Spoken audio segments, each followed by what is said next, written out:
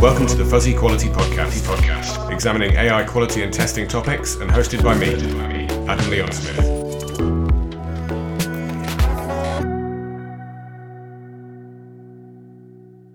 Today I have Olivier Blais with me from Canada. Hey Olivier.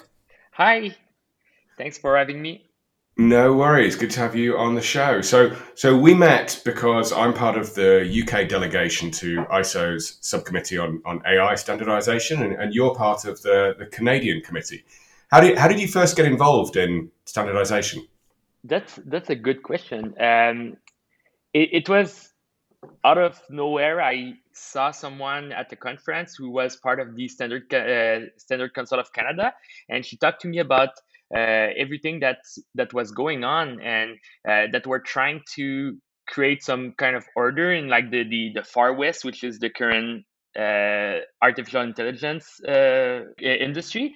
And this is I knew right away that I wanted to get involved, and I've been quite interested in everything related to trustworthiness, and this is where we met essentially. Yes, I think you and I are one of a small group that are very focused on quality within that trustworthiness. So we've had a lot to talk about. But what do you do for a day job, Olivier? I'm one of the co-founder of MoveAI. It's a Canadian consulting company.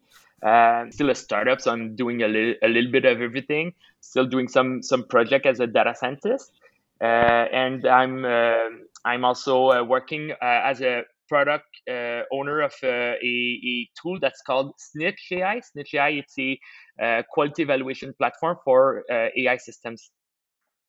Got it. Okay. So there was a really interesting Gartner report out the other day. I think it was called Predict 2021, all about the future of data and AI. And I think you've seen it because I think I've seen you talking about it on social media. Some of the really interesting stuff in there. I mean, one of the things in there was a prediction that by 2024, 60% of the data used for the development of AI and analytics solutions will be synthetically generated, which I think is interesting. Do you think that's realistic? 60%? Possibility. But first of all, what I really liked about this report, it demonstrates the maturity that AI is gaining, because before it was very broad. They were talking about the lack of use cases, and it was on the project feasibility stage. And now we're starting to get into details and talking about the different biases that will affect the systems, the data, the type of output. So I really enjoy seeing these details, because it demonstrates the fact that the AI is gaining velocity and is being used for real. So if we come back to what you're saying, synthetic, this is possible. Yeah, it's a real possibility that we create synthetic data, and this bring up a lot of concerns. Because when we talk about synthetic data, we're not talking about data that necessarily represent the reality. I agree with you about the report representing kind of the maturity of the field, because it starts to move beyond just getting excited about this abstract concept into really starting to outline some of the problems that have to be solved. I think synthetic data is an interesting one. I guess for those of you those of the listeners that work in testing, for example, you'll be familiar with using synthetic data on a day-to-day basis, manufacturing data to meet your needs. But the difference with it when we're talking about training machine learning is it has to retain the same statistical properties as the original data. So this is interesting from a privacy perspective, in that I can take a production data set and turn it into something that's no longer sensitive, but has the same statistical properties, so it can be used in the machine learning models. But there's another reason you'd use synthetic data, just in terms of statistically redistributing it. So I guess it's one of the solutions that you have in order to correct for sample bias. Yeah, so privacy, sample bias. Also, there are some industries where there's not enough data, and they'd like to have a little bit more data when it's we call it unbalanced.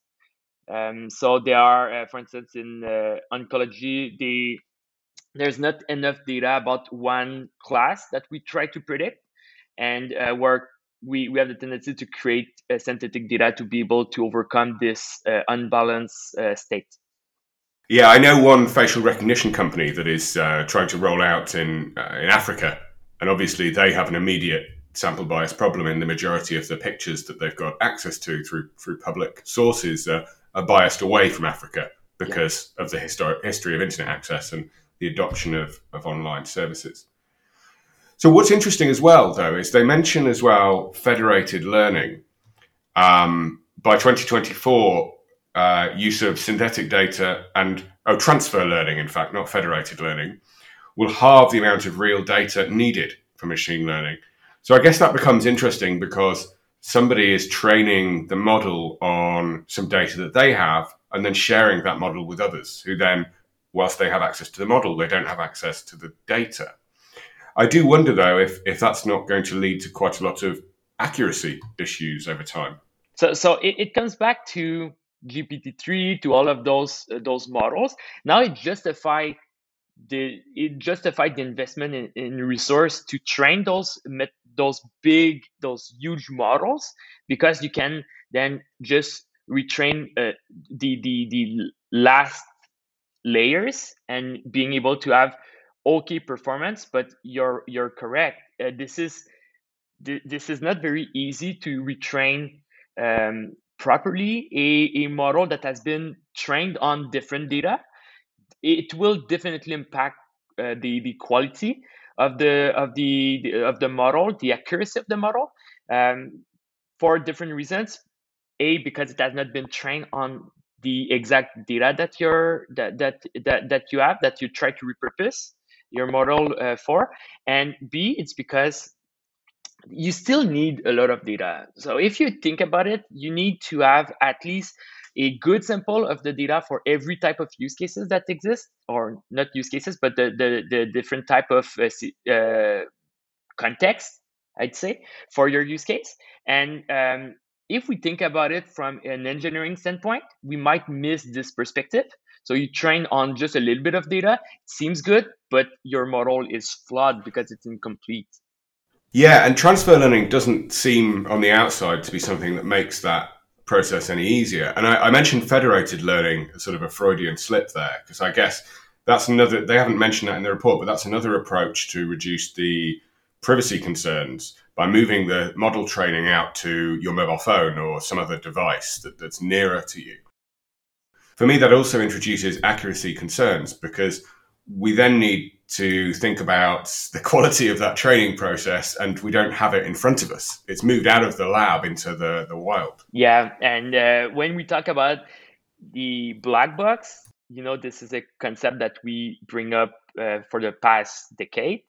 And now you have several black boxes that are all acting a little bit differently. So it add a layer to a well-known problem. I agree with you. But that makes me think that maybe accuracy is not necessarily the issue. We've been talking about accuracy for a long time, and maybe the problem is being able to have a stable solution, have a solution that works. And maybe the experts in company, they say, you know what, I understand now that we're probably not going to achieve the 99% accuracy that we've been talking about before we understood the technology. And now let's instead trying to have a solution that works, uh, even though it might be a little bit less accurate. But I'm just wondering if we're able to get to hit the threshold where the technology keeps giving the appropriate benefit, and we don't know, it's case by case. And I'm looking forward to seeing what the feedback is going to be like when people they will incorporate more transfer learning and more synthetic data and more federated learning, because those are not exclusive. They can all work together. But when you start training on synthetic data and federated, so you have hundreds or thousands of small models, and all of those models have been retrained or fine-tuned through transfer learning. Uh, there's a lot of unknown and a lot of risks that are brought up into this the use case that is going to be implemented, hopefully. There is a lot of risks, and I think the report acknowledged that, which is nice, and it acknowledged it in some of its predictions rather than as risks. One of the things that they said two things about 2025, which struck me. One is that the concentration of pre-trained AI models, presumably the same ones that we're using in a transfer learning context, will be down to 1% of vendors.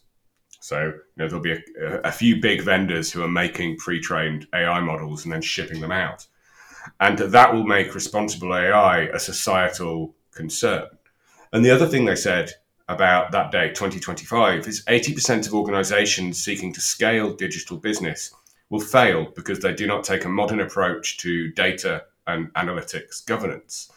So it does seem quite balanced, and I think there's some real risks there. What do you think, Olivier? Yeah, no, I agree. We're seeing this shift happening. Google being a leader, but it's all the usual suspects. It's GAFAM, including Microsoft. Microsoft, a good example of this is GPT-3 being using Microsoft to deliver the API once it's going to be in production. So Microsoft is going to be bigger players than it is right now. So here, this is a good point. I know it's very hard for a company to deliver a AI product in the wild. It takes a lot of resource, big teams, and I think that that we currently were able to see a lot of success from the APIs from the Google, the OpenAI, Amazon is having great personalization and forecasting APIs. So I think they have the good recipe. But a lot of people have failed. So I'm still confident that we're going to achieve good products. So if the foundation is good, at least I think it's better to have a good foundation and then build on this. I hope that it doesn't mean reduction of the AI teams and the AI culture in the organization, because it's not because you're using an API from Google that you stop caring about the scientific aspect of machine learning. You still need to validate that the machine learning is working well. It brings good quality, and this is always a risk when you just subcontract a third party, or you're buying a license instead of buying a model for yourself. So we need to be cognizant that this is also another risks that's happening, and we need to monitor that. I guess what I expect is the teams who are developing novel things using AI that really get them their business edge, they're still going to keep all of that in-house. It's probably the businesses where technology isn't a key differentiator for them, especially not AI, that will adopt the pre-trained models and things from the big vendors, I imagine. I agree, but even then, if you're, for instance, a manufacturing company, you're not necessarily a technology company, but if you want to make sure that your quality assessment is accurate, or that you're developing an edge from a quality assessment perspective, you might be tempted to use a image recognition API. However, the way you repurpose this image recognition API to your own need to be validated correctly, Mm-hmm. and because you're going to use this to your own need, and this is why you still need to have a little bit of machine learning knowledge internally to be able to customize it and validate that your getting the benefit that you're looking for. That's right. So the other thing that's interesting in the Gartner report is they mentioned that in 2023, up to 10% of our training data will be poisoned by either benign or malicious actors. I hope they mean 10% of models will have some poison training data, not 10% of the data itself. And that worries me because I don't think it's something the industry is ready for. I think there's a lot of people out there with tools to help you detect data poisoning and security issues in images. But with other data structures, it certainly doesn't feel like the industry is ready for that. I haven't seen any cybersecurity teams red teaming machine learning algorithms. I hope there are, but it seems like a very immature skill set within cybersecurity and I guess the security of machine learning. Yeah, no, definitely. We're yeah, when we're talking about lack of maturity, a lot of people in the field, they still talk about quality being only related to performance of the like the accuracy Mm, of the system. But here, when we talk about the making sure that we're able to have a machine learning that evolves properly, and also a machine learning or an AI system that is robust. Robustness is so important because it makes sure that even though there's poisoning happening, or there's a extraordinary situation or context happening, that your model is not just is not degrading to a point where your it causes a problem, and being able to deal with a little bit of noise. And this is very, very concerning, because the solution right now are probably are not very are not existing, or they're not adopted right now. And people, they even the technique, if you look at repos, or you're looking at blogs, we're not talking about adding some noise to your model using adversarial examples to be able to see the robustness to adversarial to adversarial attacks, for instance. And this need to be brought up, and this need to be adopted, because we need to be prepared right now.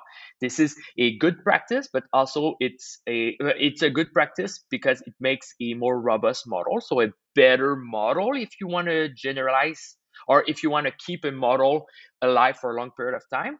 But also, this is a good practice from a security standpoint. Yeah, in the last episode, we talked to some researchers who've been trying out different test design techniques on popular machine learning frameworks, and they managed to crash various of the most popular frameworks simply by doing some boundary value analysis. It was really, really interesting. They were able to force models offline. So, there's huge, huge numbers of security vulnerabilities in ML in the wild. So, very interesting. Yeah. Now, Olivier, we were talking before about the MOST framework. Can you tell me a bit more about that? Gartner has released this type of framework to be able to manage risks related to AI. And what it is, essentially, it's being able to identify different type of threats, and then being able to identify the best mitigation strategies to making sure that those threats are dealt with. So the biggest threat are human, the system faults, query attacks, so what we just talked about, and malicious input or perturbation. Those are threats. They're not necessarily security threat per se, because a lot of those threats can also happen during training, or just by lack of maturity, or a lack of the good processes. But those are definitely root causes that might create a lot of damage, or even prevent you from having your model in production. Because this, for instance, if you have some human biases in your model, so the wrong type of data, or a lot of bias in your data because of human interventions, this might create risks that your model is not going to be working well in some situations. Anyway, there are different type. So those different threats, they need to be dealt with. And when we talk about most framework, so MOST, it's because of model ops. So this is one of the strategy to be able to mitigate risks related to input and query attacks. So being able to make sure that you have validation checks in place and you have data drift, data poisoning detection, security. Because security, we need to bring security back into the discussion. We've been talking about performance use case for a long time. Now let's come back to the essential. So at the end of the day, artificial intelligence is an IT tool when it get deployed, and for like any other software or IT tools, security need to be paramount and need to be clearly fleshed out. So we need to make sure that security is part of the discussion. And finally, trustworthiness.